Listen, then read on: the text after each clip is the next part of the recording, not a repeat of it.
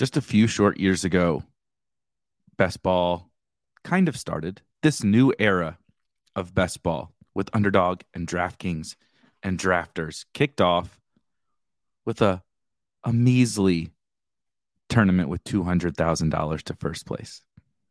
I joke, obviously, who doesn't want $200,000? But now, just a few short years later, millions and millions and millions of dollars going out across tournaments, sites, sports, different formats. Everything in best ball has totally exploded. So how did we get here? What does this mean for us as players, as creators, as people invested, best ball sickos, if you will?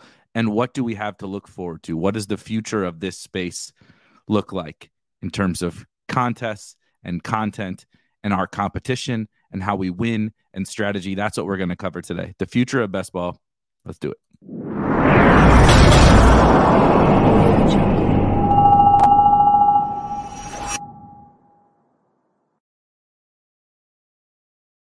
It's funny, everybody in this entire, really in like all of fantasy sports, particularly fantasy football, has like acknowledged this idea that best ball is just, it's madness. It's absolute madness. The growth that we've seen over these last few years is, even as someone, as I would consider myself one of, if not the most bullish person, like almost on the planet in terms of best ball, I guess maybe other than the people who started Underdog, the original Underdog people.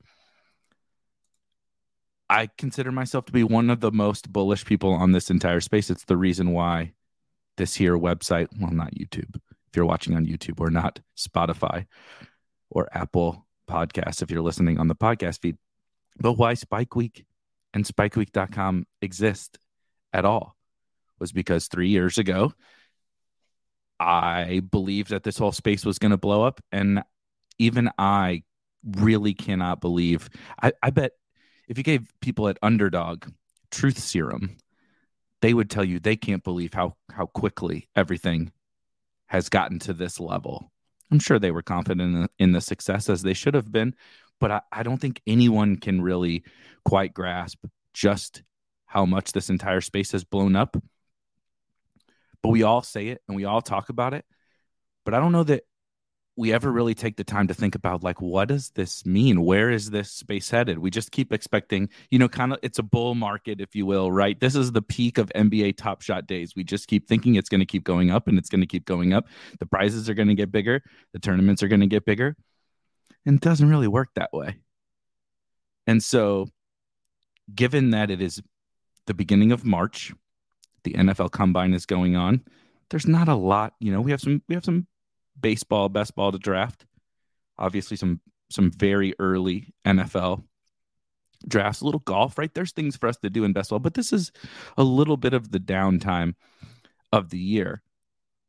And I think it's fun to think through and talk about what is even going on in this crazy sicko space, right? If you're drafting fantasy football teams in March, you're pretty clearly a devoted best ball player. So what does that all like even mean? How can we as players maybe make this whole space better? But also, what does it all mean for us, right? At the end of the day, we're in this, of course, because we enjoy it. You don't play this particular game with the amount of time it takes with the drafting fantasy football teams in February and March and not getting paid out for a calendar year. You don't do that unless you love it. You really enjoy drafting. But also, we're all in this to make money, right? The whole point of playing this is, there's $200,000 up for grabs. That's just first place, right? $1 million up for grabs in the big board on Underdog right now already. We're all trying to get our piece of that $1 million. That's the whole point. So how does it, kind of the explosion of all of this, change anything for us? How do we maybe go about winning this, right? We've seen this over the course of kind of every speculative industry, to be frank, every gambling industry, particularly every peer-to-peer, which is what this is, right? I'm playing against you. We're all playing against hundreds of thousands of other people, thousands for sure of other people, tens of thousands. It's peer-to-peer. There's an evolution kind of life cycle that just happens in these spaces, both from a competition level, right, expected value level, but also formats and payout structures and all these different things. Last year we saw in Best Ball Mania on Underdog them try to reward the individual who won the regular season top scoring prize. And I love that they're willing to experiment with those kinds of things. I wish they would not have done that particular one. But I definitely like where the thought process came from on that. And so what is, like, all these things are going to change. It feels, if you've been drafted, maybe you're just getting into best ball, so it's a little bit different for you. But if you're, again, one of the sickos like me and some of the people here at Spike Week, you've been drafting best ball teams like crazy for probably multiple years now.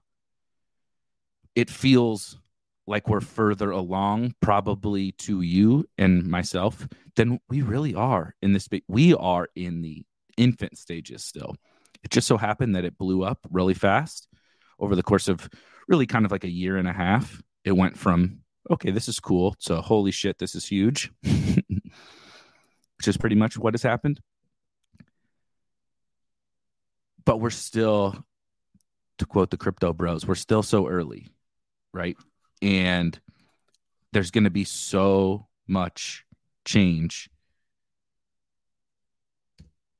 over the course of this year, and over the course of the multiple years to come. So really quickly, now that we get through kind of an intro, I'm going to talk a few different bullet points from my perspective. If you guys have thoughts, ideas, questions, comments, feedbacks, you have something that you are looking for in the best ball space, you have something you're concerned about, you have something you would like to see or not like to see, you have something from Spike Week. Maybe you use the tools, maybe you're interested in the tools, maybe there's something you would like to have as a player, something you dislike about Spike Week. It is all free game. This is here for all of us to kind of chat through the future of best ball. But I'll kind of start with a few different things that I think have been at the top of my mind and are probably largely the most relevant to this discussion. And Mark, I see your question. I promise I'll get to it in just a little bit on one of these bullet points. So we kind of talked through a little bit of best ball, past and present. So it's funny. Best ball has really been around for a long time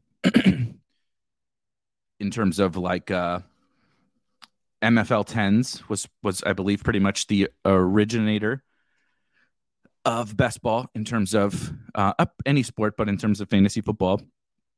So you would, for $10, you would draft against your 11 other people, but it was like that. It was really just pretty much a home league, except best ball format, right? So you didn't do any of the in-season management or any of that, which is one of the huge perks of best ball. That started a long, long time ago. Unfortunately for them, they did not think about the tournament aspect of things, which is ultimately where all of this, really, I don't want to say, they didn't miss the mark. What they created in terms of fantasy football, best ball contests totally hit the mark. But the really big appeal to most people is the potential to win a bunch of money, right? Again, we're here to make money. I don't love putting $10 in to make, hopefully, like the absolute best case scenario is making $70 or whatever for the time that it takes and how long I have to let my money sit there for. The ability to win millions, hundreds of thousands, changes the equation a little bit. But best ball has been around for a long time. And then even before this new wave with Underdog and DraftKings and Drafters, we had draft, play draft. It was always difficult. I just call it draft. It's always difficult to figure out exactly what to call it. But draft, was it draft.com? And then it was play draft on something else. Anyway, draft. Same people who started Underdog, started draft. And I remember just degenning out on those drafts back in the day. And it was kind of like year one of Underdog, similar sizing contests, the biggest contest you could make, 6 figures, 200 grand or something like that, if I recall correctly. It was tons of fun. Kind of got us into this whole tournament best ball, specifically fantasy football space. They got acquired by FanDuel, drafted, and FanDuel just shut them down and did nothing with the product. Obviously, I don't have all the details because I was not involved in the acquisition and I was not, working at FanDuel or anything. So the Underdog folks who maybe are still around that went through that would know a lot better than I. But from our outsider perspective, FanDuel purchased this company and this product and really did nothing with it. And so draft and what is now present best ball kind of went away for a year or two, a couple of years. And then Underdog comes back. The team that built draft comes back and builds Underdog. And we start with, again, I believe they said it on our good friends at Ship Chasing, said it the other day, that the very first Best Ball Mania 1, the keynote, if you will, the keynote speaker of season 1 of Underdog Fantasy, their main tournament, biggest tournament of the year, was the size of the big board that is currently available right now in March. $200,000 to first place, $1 million prize pool. And that was great. That was awesome. We were all very excited. Shout out to Justin Herzig from Establish the Run, who won that tournament. Should have used her one time a couple of years later and won Best Ball Mania 3 or 4. But, beggars can't be choosers. Can't complain about 200 grand. But it is a great indicator of where we're at now from the past to the present, that the biggest tournament of the year on Underdog 3 years ago was the size of a tournament that is going to fill before the NFL draft. Right? Last year's Best Ball Mania was $10 million. And probably could have been bigger if we're being totally honest. And as Matt says, the original tournament actually overlaid by about 10,000 entries. There's 100 something thousand entries, correct? And then it didn't even fill all the way. And now we're going to fill. I haven't looked at but the big board's probably, let's just ballpark it at 50% full. A tournament launches in February and is going to fill before mid-April, of the same size that we had, is the biggest tournament just a couple short years ago. It really was not very long ago that was the case. And so that's definitely a pretty good indicator of where everything has gone. But I think even more than that, which we'll get to some of this beneath, just the fact that now almost everywhere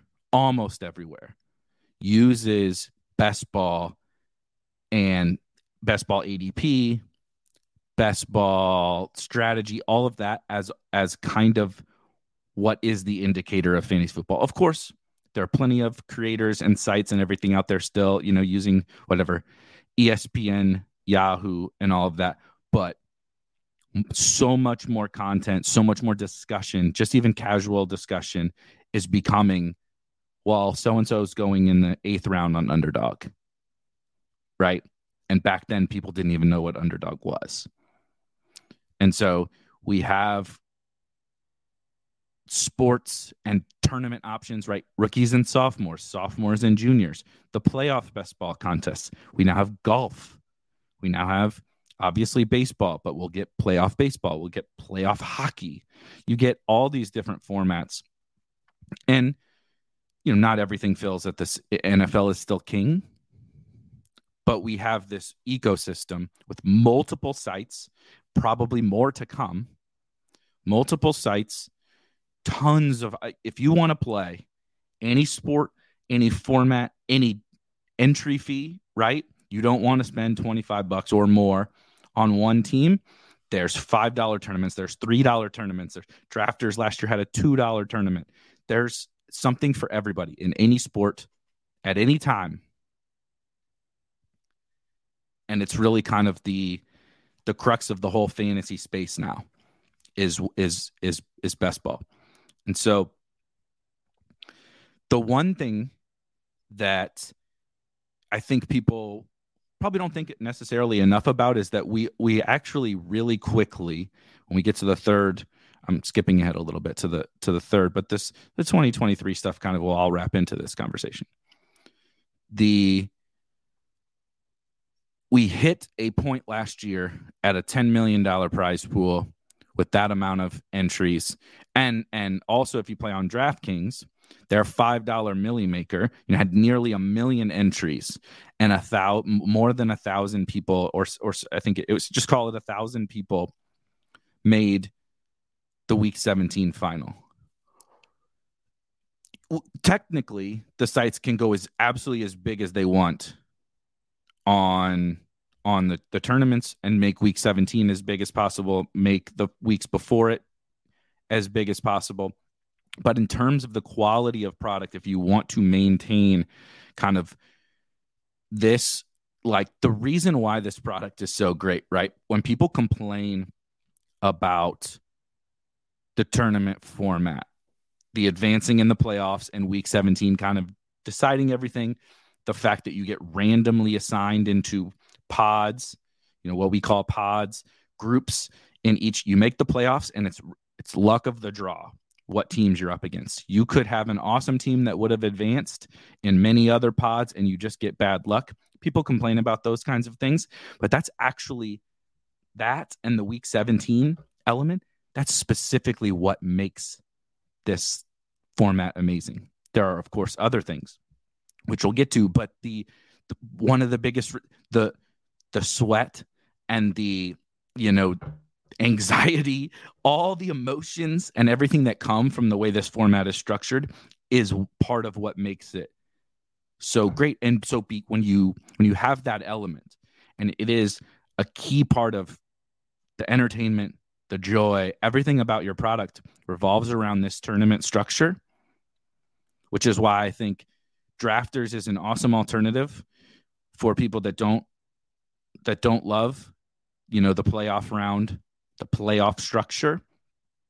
But I think that when you are a cumulative scoring format like Drafters is, for anyone that's not familiar, Drafters Fantasy, use promo code SPIKE, 100% deposit bonus up to $100. You draft a team and that's it, right? There's no playoff rounds, score the most points in that tournament, point blank period, against all, 100,000 other teams. You draft it, score the most points. The problem with that is that a huge element to best ball, part of why it is the future of fantasy sports, is the sweat of your teams. Having those playoff rounds immediately enhances the sweat, the enjoyment out of the in-season element of your teams. But even without it, just having Week 17, having the 12-team, leagues for the first round, air quotes, all those different things create an element of the sweat that a cumulative scoring site just cannot, right? I drafted a bunch of teams on Drafters this year. Didn't do awesome. I'm just not very good at that format. Didn't do awesome. And I never go back and check the teams. I stopped caring about them very quickly because you pretty much know pretty soon in the season whether that team has any sort of legs or not, right? It's just how it goes, which is totally fine. There are a lot of perks to that format too, and I will continue to play it. But in terms of the excitement level around the product, the playoff format brings that element. There's two different things about what makes best ball.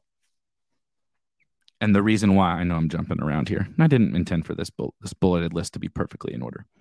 But the reason why it's the future of fantasy sports is you get all the good of like the reason why we all play fantasy sports.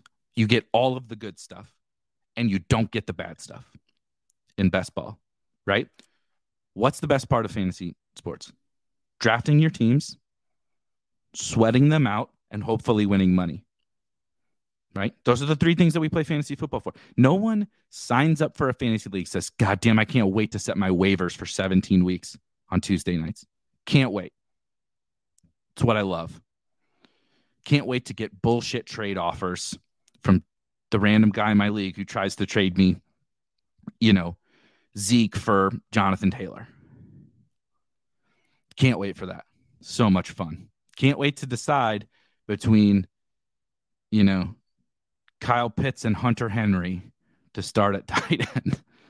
No, that's not the most fun part for anybody. That's a necessary evil of what fantasy football and fantasy sports have been. That's how they were created, right?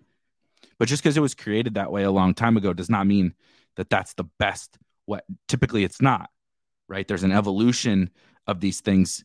Fantasy sports took a really long time to get from version 1 of fantasy baseball and fantasy football to this new version of best ball, but we've started to get to the kind of like optimal setup for fantasy sports. So I don't have to do any of the shit I don't want to do. I don't have to set lineups, which is not fun. I don't have to try to make trades. I don't have to look at trade offers. I don't have to grind waiver wires, especially across multiple leagues. It gives you the ability to draft tons of teams. And if you drafted tons of season-long managed teams and you had to handle the waivers for all of them, it literally just becomes impossible at a certain point. So I can draft hundreds, thousands of teams. And I don't have to do any of the bad stuff, but I get to do the good stuff. The draft, the draft is the best part of fantasy sports, right? Whether it's you get together with your buddies, you got your home league with your high school buddies or your college buddies. Y'all get together one time a year at a bar or something like that. Y'all have a little bit too much to drink, make fun of the guy who, makes a terrible pick. Whatever guy takes Zeke way too early in the home league. I would joke about the one guy who takes the quarterback in the first round, but all the quarterbacks are going so early now, it's not even a good bit anymore. Oh, that's the one guy who took the quarterback in the first round. Well, everybody's doing it with 3 different quarterbacks on the underdog anymore. So time for new jokes. But you get to do the draft. It's fun. It's fun to draft against other people. Then you get to enjoy the sweat, right? Why do you play fantasy football? Well, when the game's drawn on Sunday, I get to root for some stuff. It's a lot of fun. And I'm rooting for it because I can make money. And the best ball tournaments, not only do they allow you to make money, MFL 10s allows you to make money. Your home league allows you to make money. But your home league allows you to turn like $100 into like $500 over 6 or 9 months. You still have the time barrier with best ball, but you get to turn $5 right now. Go draft a big board team for $10. It could turn into $200,000. Pat Corrine drafted a Best Ball Mania team for $25 last year, and it turned into $2 million. $2 million. Can't do that in your home league. Can't do that in any managed league. So you get all the best elements of fantasy sports with none of the bad. So that's why it's a future of fantasy sports. But there are things that we're going to have to start. Not necessarily, we're not creating the contest that we have to concern ourselves with as players. But there becomes, with the playoff format, an element of managing those contest sizes because you don't want to ruin those positive elements of your game. The sweat of the playoff format where it's so funny because it's really so difficult to actually if you have to win your 12-team league or get first or second in your 12-team league, then you advance to the playoffs. You got to beat 11 other teams in the first round and 11 or 17 or 20 other teams in the next round. That's really hard. Just doing that is people make it seem like, oh, that's not that hard. That's not that big of a deal. It's so hard. It is so your most likely outcome is that is not going to happen for any of your team. But think about if all we did was just keep making the tournaments bigger and bigger and bigger and bigger. You either have to continue to make the final round in week 17 bigger and bigger and bigger and bigger, which really does hurt the week 17 sweat. So I did not make the Best Ball Mania finals this past season. I did make them the year before and had a really good team. Myself and Peter Overzet drafted a team that finished 8th in Best Ball Mania 2. I don't know how the team would have done when the final round was almost 500 people like it was this past year compared to 100 in just a little bit over 100 or something like that. Let's just call 150 people. We'll just say that 150 people were in the final. You felt like, oh baby, we got our shot here at $1 million.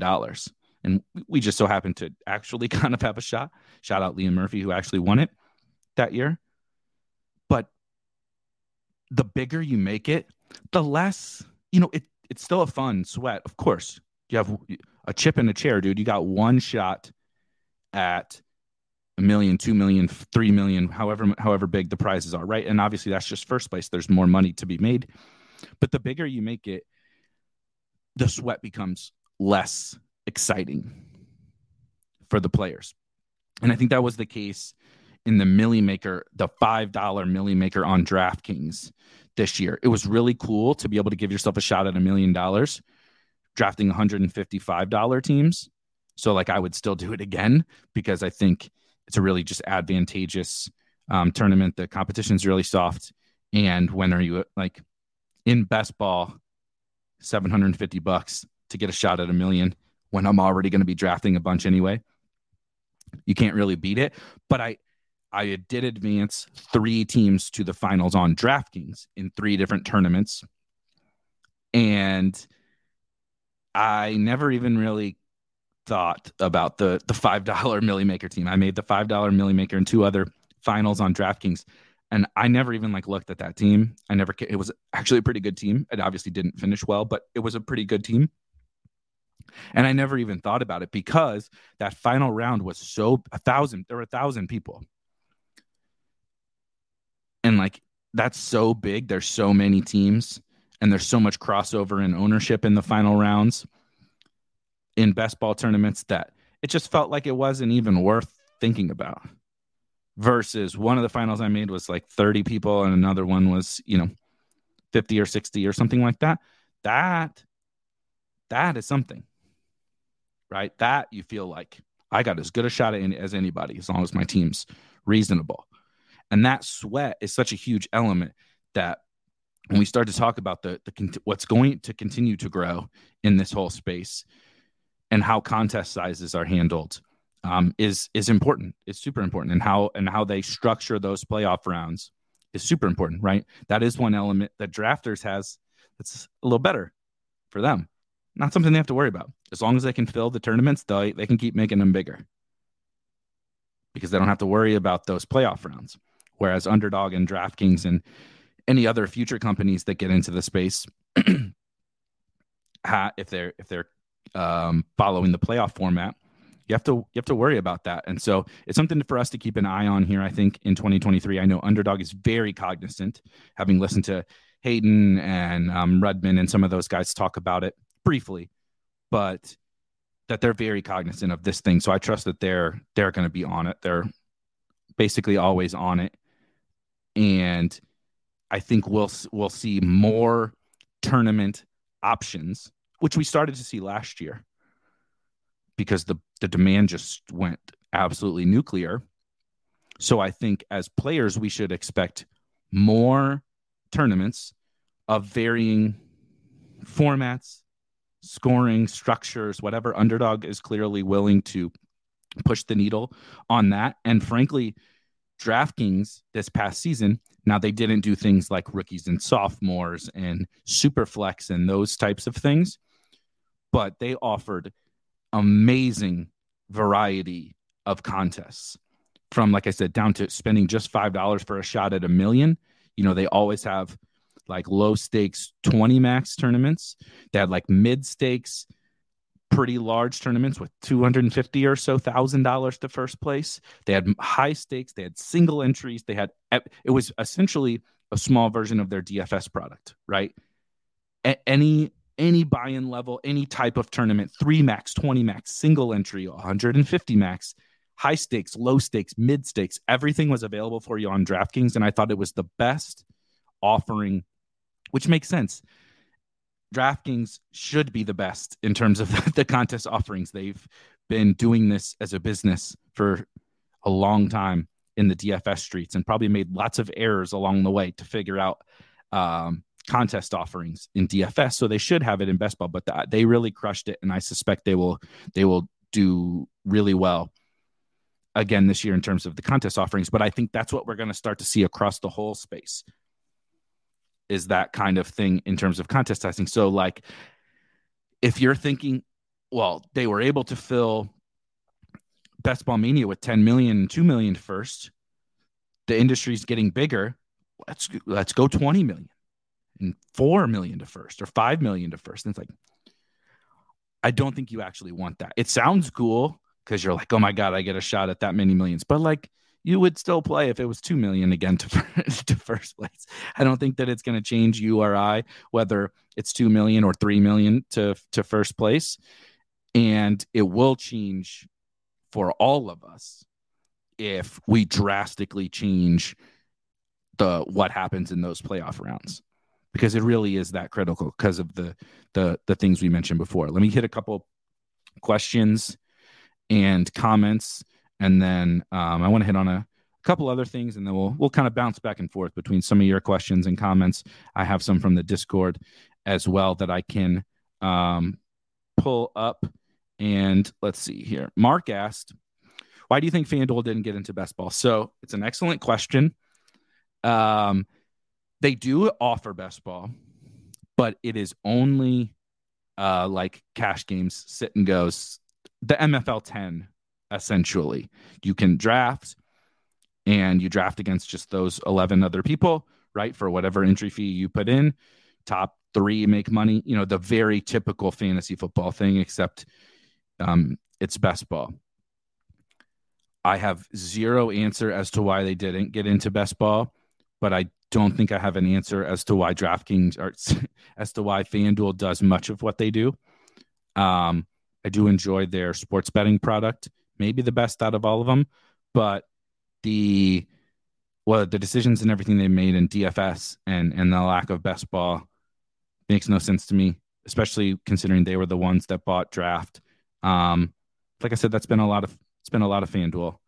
I actually started DFS on FanDuel. I think a lot of people started their DFS like career on FanDuel, and I basically haven't played it for years now. I dabble here and there in NFL or whatever, but I rarely play. I did try NBA for a stretch on FanDuel, but anyway, I can't make heads or tails of exactly what FanDuel is trying to do. Rodney says, flatter payout structures would be nice. A decent player should at least be able to break even. So couple parts to this. I think generally the payout structures are pretty good across best ball. You're going to get 20, let's just call it 20% to first on most. You're going to get 150% of your entry to second at a minimum, which is less than ideal. Generally, I would prefer, double your money if you cash. And I think that the payout structures are industry standard, particularly on Underdog generally. What I will say, and I think that they're very aware of this. I'm not trying to beat a dead horse or anything like that with Underdog. I think that for Best Ball Mania specifically, their payout structure was really shit because they took $1 million out of the prize pool and gave it to the regular season champion. I don't have a problem with taking money out of the prize pool and giving it to regular season winners. Having a regular season leaderboard and take some money out of that and give it to whatever the top 50, top 100, top 10, I don't know, whatever. But I think probably because of technical limitations, they had to do kind of a half measure. They were trying to make it not 100% focused on like week 17 and the playoffs, which I think was a little misguided. I think that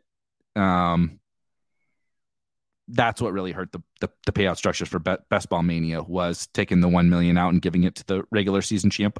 But I think that they're like trying to do the right thing, so you can't really get upset. The whole goal was a good goal, was to try to appease everyone and make the experience better for everyone. I just think that the way that it happened, like I said, probably because of technical limitations on the back end,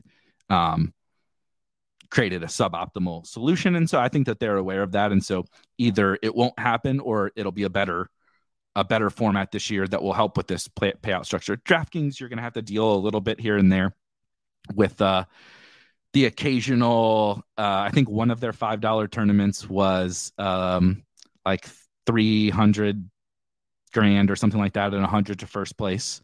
It's what they do.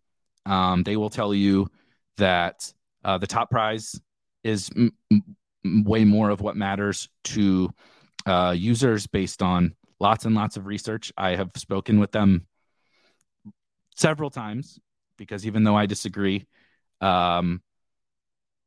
that's what their research tells them. That's what their data tells them. And they certainly have a lot more of both of those things than me. But you're going to get that a little bit on DraftKings. But generally, their best ball tournaments payout structures are pretty fine too, I think. So I would say there's definite improvements in terms of payout structures across the board that can happen. But I think they're really minor tweaks that would need to be made. There's not anything where you're just like, I guess maybe other than that, the million to the regular season first prize, I guess, like there's not a lot in terms of the payout structures that I'm personally worried about that impact the kind of community as a whole. Grant says you don't love doing waivers 24/7. Dude, I get burnt out drafting the teams. If I had to draft the teams and then man it, like I never had like that many in because I've always hated the waiver and the in-season management aspect of things, especially once DFS already ruined season-long stuff for me. I play in very few season-long leagues, and I'll forget to set my lineups, and I'll forget to do waivers with like 3 teams, and they're like my long, like a dynasty home league I've had since I was in high school. I can't manage those plus DFS and everything else. There's no way if I was drafting in the volume that I do with best ball, like no way, absolutely no chance. Let's see here. Yeah, Matt brings up a good point in terms of the playoff rounds and everything. I think that this is a great comment in terms of the subject of what we're talking about here, because Matt says at some point they're going to have to add an additional playoff round. Bye weeks be damned. And I don't know if they'll have to add an additional playoff round. I mean, if they want to keep expanding individual tournaments, a change this stark will have to happen 100%. Or something like this would have to happen. But this is whether this specific example happens. This is the type of thing that is like totally on the table for coming soon. Probably not this year. I don't know, but coming, like completely changing basically the game of best ball that we know as of right now. Because when we're talking about the future, if growth continues, which I do believe, I know we talk how crazy the growth has been over the first couple of years. That's just because of how fast it happened. I don't think we're anywhere near close to being done here. Like, this is definitely the early days of DFS when it was meteoric, but continued. And, it took 8 to 10 years for DFS to kind of level out. And now it probably won't take that long for best ball, but also I think that the potential user base, the customer segment for best ball is way bigger than DFS. Like there's just not as many people that want to go in and deal with the salary cap thing. It's fun, whatever, you can make a team sitting on the toilet or whatever, but you can also draft the best ball team sitting on the toilet, and everybody knows how to do a snake draft. There's literally like no barrier to entry knowledge wise. So many people have played fantasy football or fantasy baseball or whatever, and you're just doing that. So, I think that the growth is just going to continue. And so eventually, yes, as Matt says, they're going to have to figure something out. I definitely don't have the solution. I have plenty of ideas just like Matt's, but that's for another day. One thing I did want to talk about that is interesting, because we also see, particularly on Underdog with their Battle Royale contests, as a person who couldn't possibly be more bullish on best ball and is sitting here telling you that, you think that this growth over the last couple of years is big, just wait for a couple more years. Like that's basically what I'm sitting here saying. I feel the opposite about the Battle Royale and daily contests and stuff. I think that they serve their purpose and they're a little bit fun or whatever, but that's not something I would bet on being very big. I think it serves a purpose for the sites, and I know some people really like it, but there's just too many barriers to a drafting format on a daily or weekly cycle. You just physically can't fill these things, and one human can't physically draft that many teams, especially when you already are doing best ball or whatever. Every draft, it takes X amount of time. You're drafting 6 to whatever players every single week, and you want to do 100 of those. And like right now, it's decent money for like early season in the NFL, but it's for the amount of time spent. And there's just no way, like in best ball, we have ideas like Matt had for, okay, when we start to run into these issues in best ball, here are some solutions we can come up with. There is no way to create more time during the week. There is no real way to shorten those drafts for people. There are limitations to the daily and weekly games that just don't exist in best ball. And there's just such a ceiling, like a capped ceiling on those games that I feel like it's totally fine to offer those. I mean, DraftKings offers snake draft tournaments and stuff too. I don't even know if they're tournaments, but they offer snake draft contests too, but they never really became anything. And if that's not something new, I know in my time, I've been at, RotoGrinders, Better Collective, our company, for quite a while now. And I remember, I forget who it was, man, if I remember, I probably don't even know if I'm supposed to say, but somebody created like a snake draft DFS game before Underdog existed. And it was actually like we got to test it, and the user experience was like awesome, like really, really good. And they had like auction.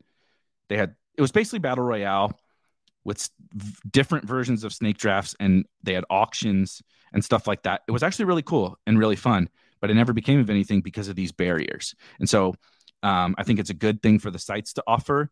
The more options we have as players, the better, but it's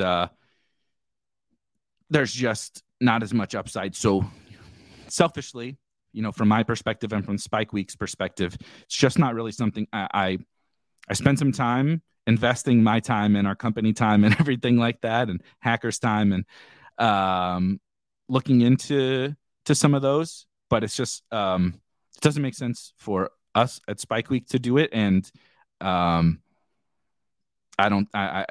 with what is going to become of best ball, we just want to be all in on that. So it's kind of me working that in, because we're not going to be going crazy supporting those games, and half-ass apology to anybody that really wants us to dive into the Battle Royale spaces. But just a thought while we're talking about the space as a whole. And then really quickly before we'll polish up with a bunch of questions and comments from you guys over the last 10 or 15 minutes, I did want to hit I have creators and pickaxes on here because I think that obviously selfishly, that this is where I lie. This is where Spike Week lies in the best ball landscape as a creator or a pickaxe company. And I do think a lot of the times it can be a bit understated, the impact of what the creators, influencers, right? I'm not an influencer, but there are plenty of big names and popular guys on YouTube or on, dominating Google, those types of things, big on Twitter, whatever, and just companies building things that help make this ecosystem of best ball and everything better. And I think that's another reason why I'm continuing to be more bullish on this space, is that a few years ago, when I had this idea to start Spike Week, like basically no one was doing best ball content in the first place. And if anybody was talking about Best Ball Mania or something like that, it was, we have a season-long fantasy football site, and we're just going to throw underdog stuff in there. And I actually think that was a little, and still is, part of a problem in content creation really across the whole space, and that not that Spike Week is nailing everything by any stretch of the imagination, because we're certainly not, but the game of best ball has just kind of grown past just regular managed stuff. I'm not saying there are more people playing best ball than managed leagues, but in terms of the value, really, it's absolutely insane. And it is almost impossible to overstate how different the games are. And yet everyone just treats it like fantasy football. And again, I don't have all of these answers, but it's almost as simple as players who we view to be good or bad or just mediocre or whatever, we still view them through the lens that we've always viewed them in the fantasy football landscape, right? He was drafted as the RB14 and he finished as the RB7, right? In like total points or even points per game or whatever. But those are descriptive, descriptions of the players that isn't really, it's not apples to apples to their impact in best ball. We know that the playoffs and week 17 on the playoff format sites, like the value of big games there so far outweighs, like you could average X points per game. I mean, look at Josh Jacobs. Josh Jacobs was the best pick in fantasy for the entire season. And so, yes, there is, of course, value in him helping you get to the playoffs. But he didn't help you in the playoff rounds. He didn't do anything for you in the playoff rounds. And so it's like, how valuable was he really? Of course, he was valuable given where he went in drafts. But how are we weighing the regular season performance? Like Mike Evans was if we looked back, and there will be articles on this, Mike Evans was a bust in 2022 fantasy football. And then through the old way of thinking, he was. He was going in the second round. I'm sure there's tons of clips of me saying that's an absurd price for Mike Evans. I'm not paying it. Won't do it. People are idiots. You guys are idiots for drafting Mike Evans in the second round, probably. Dumber than me taking Gabe Davis and Kyle Pitts.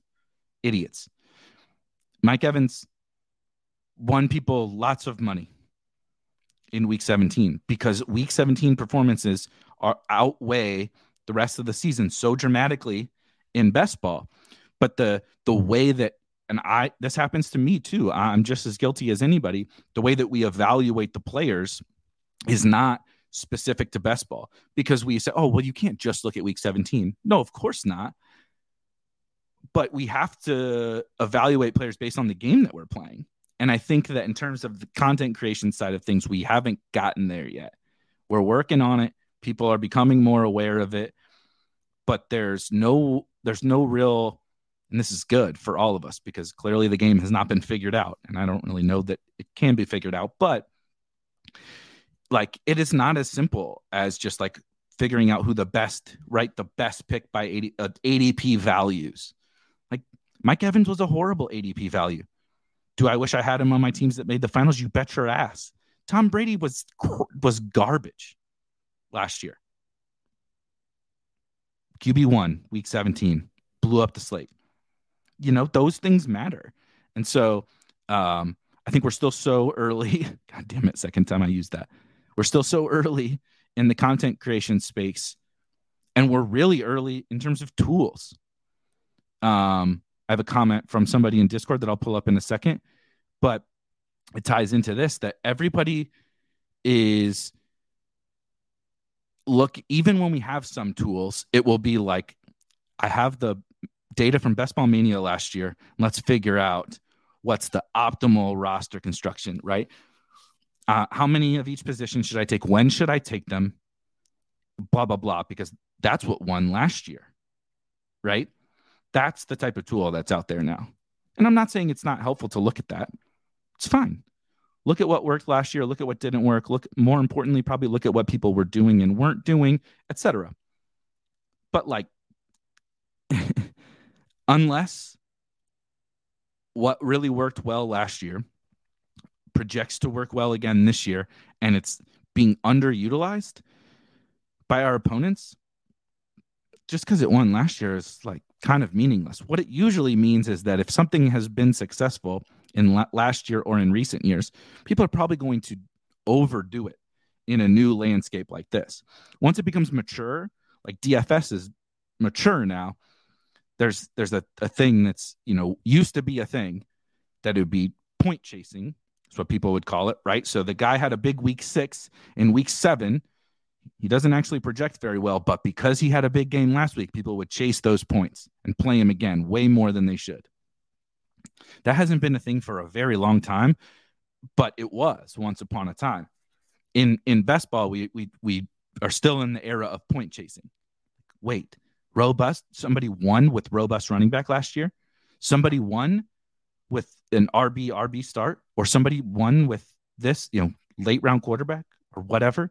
It's like, that's it. I got to do that. It's not really how it works.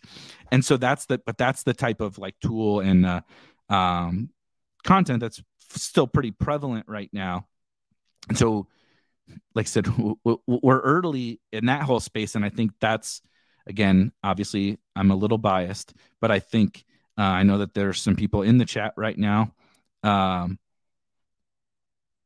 that are in the content space and everything. And obviously I talk to tons of other people that are creating content and everything. There's a building tools and smart content is going to be huge for the space. And we'll get there here at Spike Week. And I know other people will as well, but it's going to be, it's going to be important. It's going to be big for the continued growth. That's how it always works. Right? It doesn't mean that Underdog and these sites wouldn't get big regardless, but having the roto grinders and stochastics and Run Pure and Establish the Run and all of these RotoViz and excuse me, everybody creating content and building tools and allowing people to play these games more easily and more intelligently is important for the ecosystem. And we definitely don't have that now. We have a lot more content now around best ball, like written content and YouTube streams and stuff, but we're so far from where we're eventually going to get to that. It's important. So if you're creating content, keep at it, man. You're important. I did just want to hit the one comment because it was tied to that. I don't think I have to even elaborate on too much, but Jake in the Discord says, I love the conversations around the tunnel vision in quotes from the prior year in parentheses, trends that happened that may be more one-off in nature that the field picks up on and follows, and how you can divert away from that tunnel vision to take a different path. Each season brings these nuanced things that stick in people's minds, like wins or losses, and it's easy to focus on one season of results. But talking about the things that we can do differently than a majority of the field is a big attraction for me personally. I totally agree. Nailed it. Couldn't really say it much better than myself. And obviously, you're not just being different for different sake, which is actually what you will see a lot. People will say, well, nobody's doing this. But just because no one's doing it doesn't mean that it's plus EV either. Just because other people are doing it doesn't mean it's plus EV, and just because other people aren't doing it doesn't mean it's plus EV, right? You have to figure out are people doing it enough or too much? Is it actually valuable as a standalone, right? It has to be good, whether it projects well or those kinds of things standalone by itself. And then you start to weigh in what are our opponents doing. Yesterday, we had a show kind of talking through big board strategy and early draft strategy on drafters or wherever you're playing early best ball. And example from that was, in my opinion, late round quarterback and late round tight end. It's something that the field is not doing enough based on XYZ. Won't go into it again, but it's one example of, in terms of draft strategy here, we're already kind of getting to this point of people are definitely intelligently putting together teams. If you get into a draft on Underdog, it's not like there's 3 or 4 people drafting 6 quarterbacks and going 0 RB, but only taking 3 running backs, or just, literally drafting teams that are dead and paying the rake. That pretty much every team in your draft on average, you might have 1 or something like that, that's just dead. Pretty much every team is good enough to win, and just we're all flipping coins on which players are the best ones to have, right? And which players stay healthy. And so these kinds of draft strategy things are the things we should be talking about. It should be from the beginning, but you're not just going to win in a snake draft game by having the best projections. You're not just going to win by structuring your teams in a smart way. And you're not just going to win by having, the best player takes. Sorry to tell you, to everybody. That's groundbreaking news, because everybody thinks they can just pick better players. Or, God forbid, we're during combine season right now. Everybody is a fucking GM and a scout, myself included.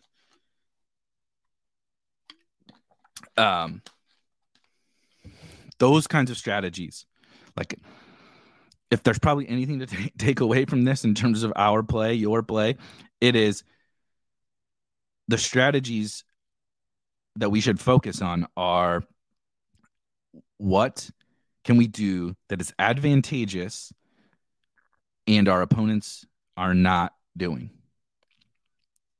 Right? Like, we know that late round quarterback has been advantageous for a long time. And in this year in particular, there are lots of appealing late round quarterbacks. 4 rookies might go in the first round, and they're all cheap. There's some free agent quarterbacks going cheap because we don't know where they're going to land yet. Some maybe bounce back veterans, Mac Jones and such, going late. All these guys that are like totally reasonable. And all the good quarterbacks are more expensive than they have ever been, like, in our lives. So what's a good way to take advantage of our opponents in that type of a situation? Whether it has nothing to do with whether elite quarterback is good. I know it is. If I could have Jalen Hurts or whatever on every single team and still be able to get an advantageous position against my opponents, sure. I don't really think that exists given the quarterback pricing. I think that the most advantageous thing to do is to go the opposite direction, right? But if in years past, which has been the case, when the elite quarterbacks are going from the 5th to the 9th round, this is a different ballgame, right? I don't have to spend a 2nd round pick to get elite production. I can spend a 6th round pick to get elite production. We already know the running backs it's the running back dead zone. Tight ends are useless there, right? So it fit perfectly for like 3 years now. That has been the case. But it was that way for 3 years. It does not mean it's that way now. When you start to factor in pricing, the actual players in the player pool, et cetera, et cetera. So those are the kinds of things that we should be talking about. We definitely need this. Also, if you watched the show yesterday, this is a teaser into what our player selection tool is going to be.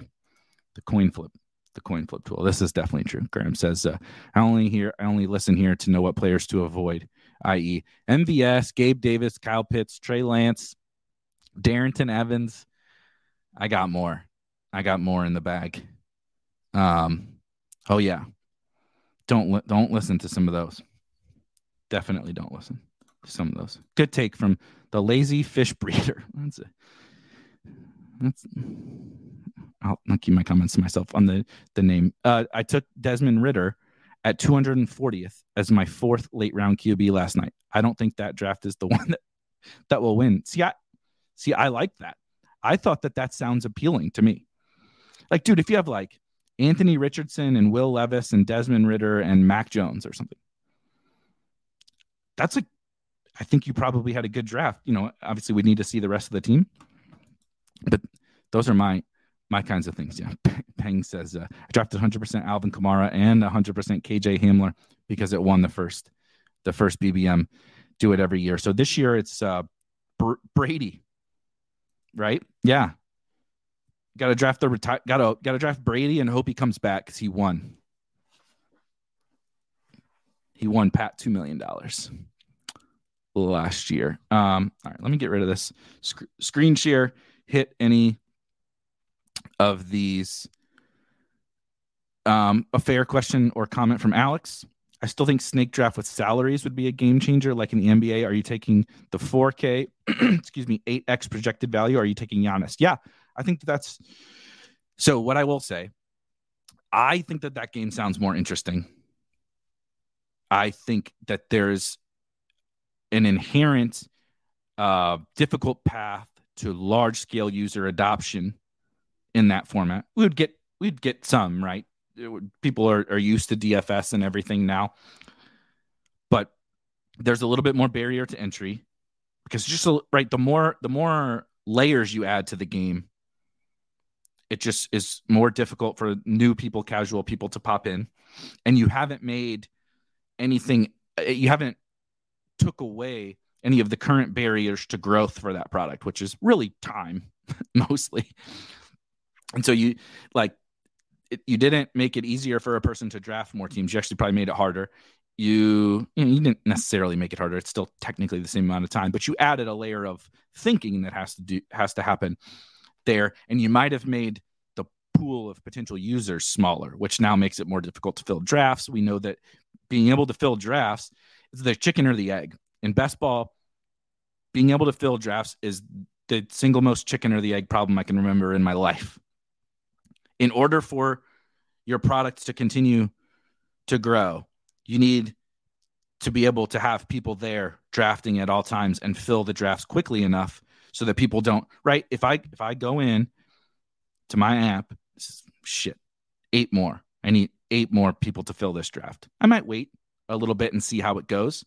But if I come back in 5 or 10 minutes and it's 6 more remaining, I'm just going to back out of the draft and say, fuck it, I don't want to draft anymore. But if you hop in and it's 8 more and you're okay, let me run to the restroom or get a drink or whatever, come back 2 minutes later and it's 3 more or 2 more, you're like, okay, cool, this is fine. I can wait a minute and I'm good. You have to be able to fill the drafts, but in order to fill the drafts, you got to have the people. And so it's like, it's a total chicken or the egg with the filling of the drafts, but it's one of the most important parts that happened.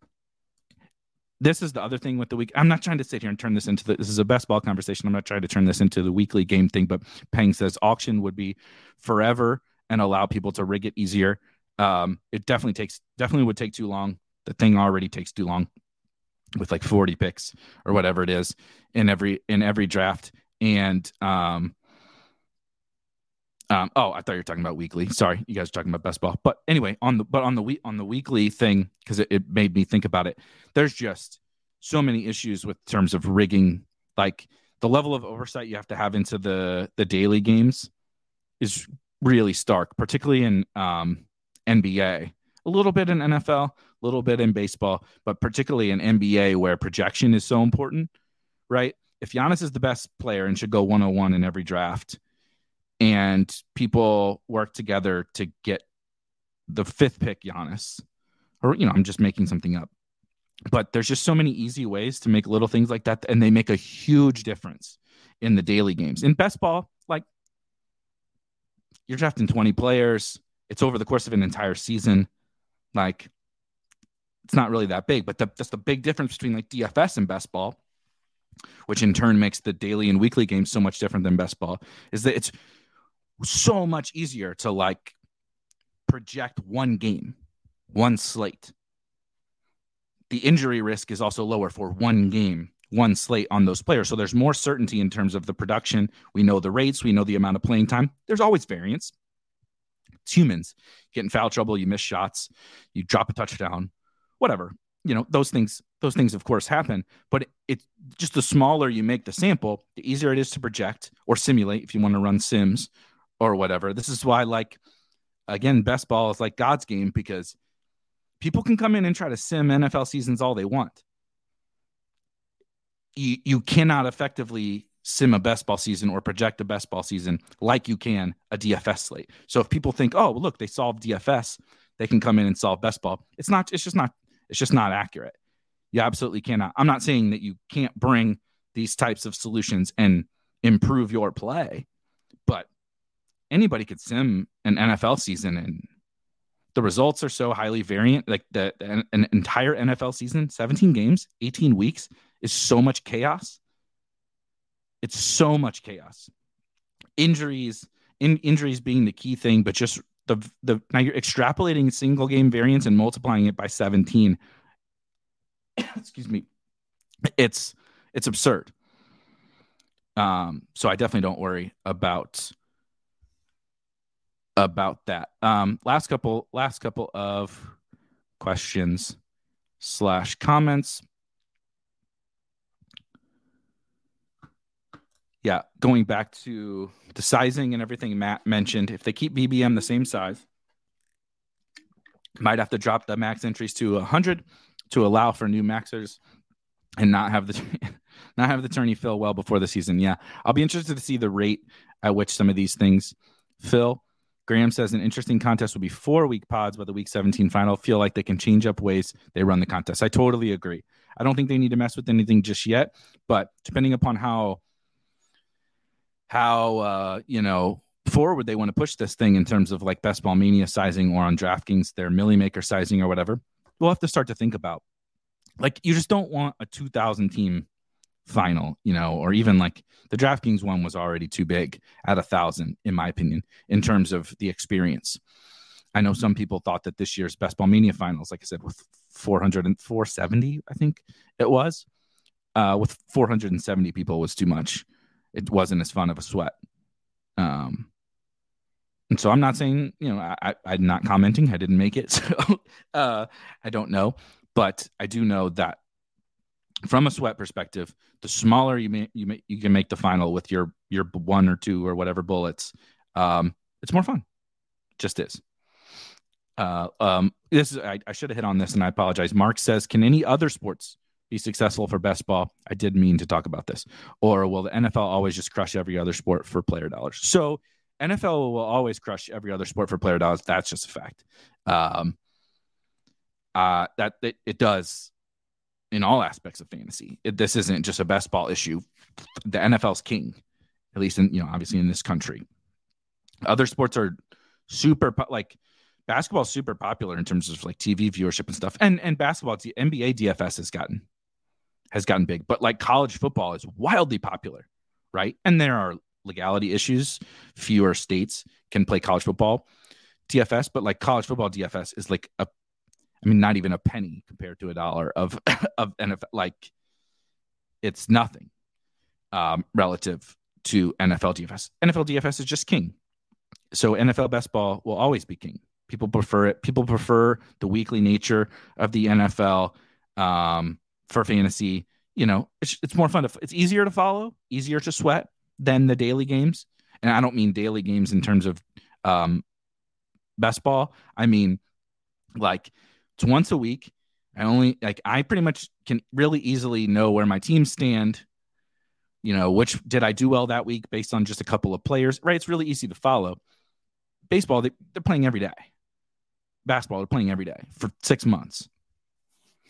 So the sweat isn't as good, and then for both of those, you obviously have injuries and stuff like that, and resting and tanking risk in the NFL, just a little less versus in the NBA and baseball, you know, they could definitely make the best ball season shorter, which they probably should do for both of them, like quite a bit shorter, actually, I think, because you really want to avoid this time of the year for that.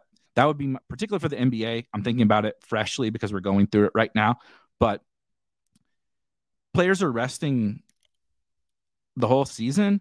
But once you reach this point in the year, there's just so many guys missing games. I mean, guys are going to get hurt, like LeBron hurt. But guys are going to rest. Kawhi Leonard is resting again tonight, right? On a back-to-back. Teams are tanking. Teams are going to rest players. And not even just like rest players. You'll just get guys like, Keldon Johnson, you're just going to play 24 minutes tonight because we're the Spurs and we're tanking for Victor. The inherent nature of those two sports are never going to make them as popular, but I do believe there's like a lot of growth that's going to come. They just haven't been a priority for like underdogs specifically. Obviously not DraftKings. Best ball isn't a priority for DraftKings, but if we can ever get to the point where we can fine tune those games a little bit and promote them, I think that NBA and MLB specifically, I think that there's a chance for golf too, although the PGA Tour is kind of fucking that up right now. But I think NBA and MLB have a shot to be pretty significant in the fantasy sports landscape. Because I mean, think about that all the like the same things we talked about earlier in terms of why best ball over a managed league are like heightened in basketball and baseball. Like, dude, I don't want to set my lineup every day. I don't even want to set my lineup every week in fantasy. But for 6 months, I got to set my lineup every week for 6 months for this fantasy baseball team, and I'm going to probably be out of the race halfway through. Same thing with NBA. Like, I got to set my lineup every day for 6 months, and I might have to do waivers every night. No, thank you. Not interested. I play in 2 NBA season-long leagues. I'm going to cut it back to 1 for next year, and I just can't. I mean, I can't do it. I can't do it. So now extrapolate the perks of not having to set your lineup, not having to do waivers, and it's every day for 6 months instead of just once a week for 17 weeks.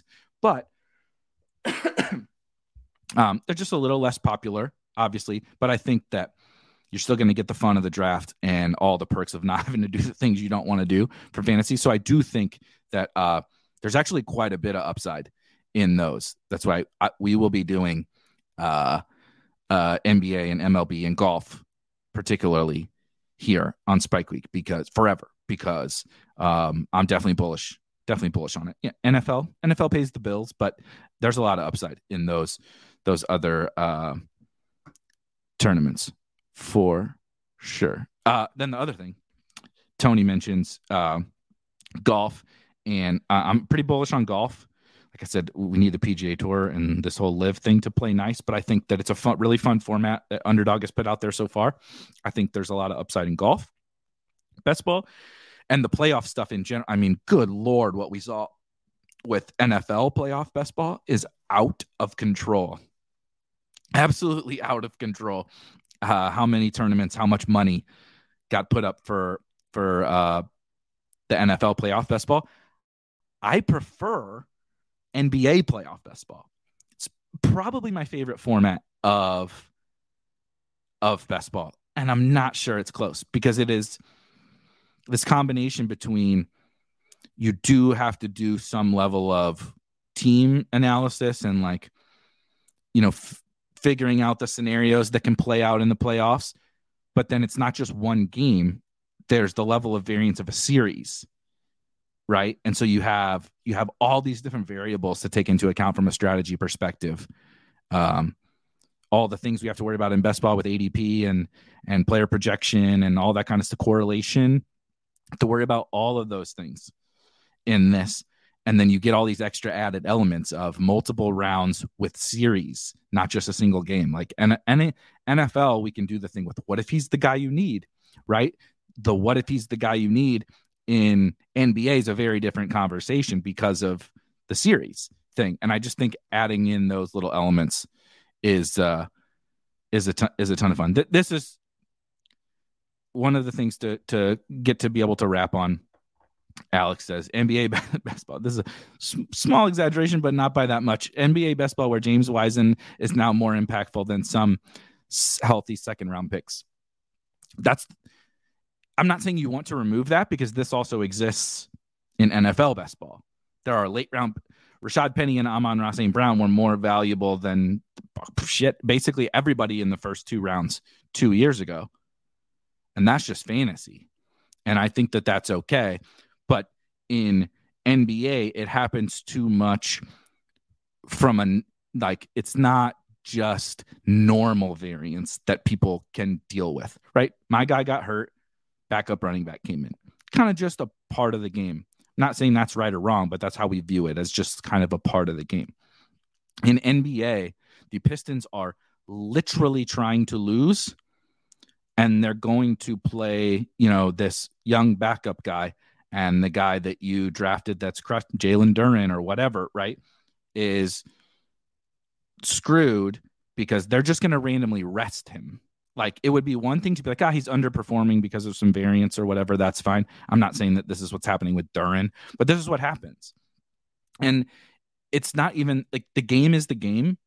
We have to play the game within the rules. And ultimately, it doesn't really matter what the rules are. We're all playing the same game. We're all playing by the same rules against other humans. You can figure out how to find an edge within that. But if it's not enjoyable, if the game is decided in the point of the season where it's the least fun and all the good players are sitting out, that doesn't make the game very fun, and it's not going to grow that way, right? So we have to find that blend of, it's not about, people will say, well, that's not fair. People say that in NFL basketball all the time. It's not fair that I had a good team that got knocked out in the first round of the playoffs. Well, it's fair. It's absolutely fair because we're all playing by the same rules, but it's just not very fun when it happens to you. And so you have to find this blend of, it needs to be best for the ecosystem, which involves the fun and the sweat factor, but it obviously needs to be fair. So you're kind of combining all those elements. Definitely agree that I think the playoff NBA best ball contests are coming soon. This is a lot of fun. I did not expect to go for this long, so I appreciate you guys hanging out. Have a wonderful weekend. I'm headed to the last St. Louis University basketball game tonight. What a disappointing season. About as disappointing as my NFL basketball season it has been. But we're going to kick off a good weekend here in a little while. You guys have a wonderful weekend. I've been trying to get through tons and tons and tons of content. Already started the initial NBA playoff best ball content. We got MLB best ball content. MLB best ball rankings are already up, and which I need to already start adjusting for spring training injuries. But we got MLB best ball strategy type content coming up both on YouTube and on the website. At obviously tons of NFL stuff, rookie rankings updates, strategy pieces, so much more. We are in the grind. We are in the thick of it already for best ball across tons of different sports. And of course, if you are not, there is a link in the description to the Discord, the Spike Week Discord. It is 100% free.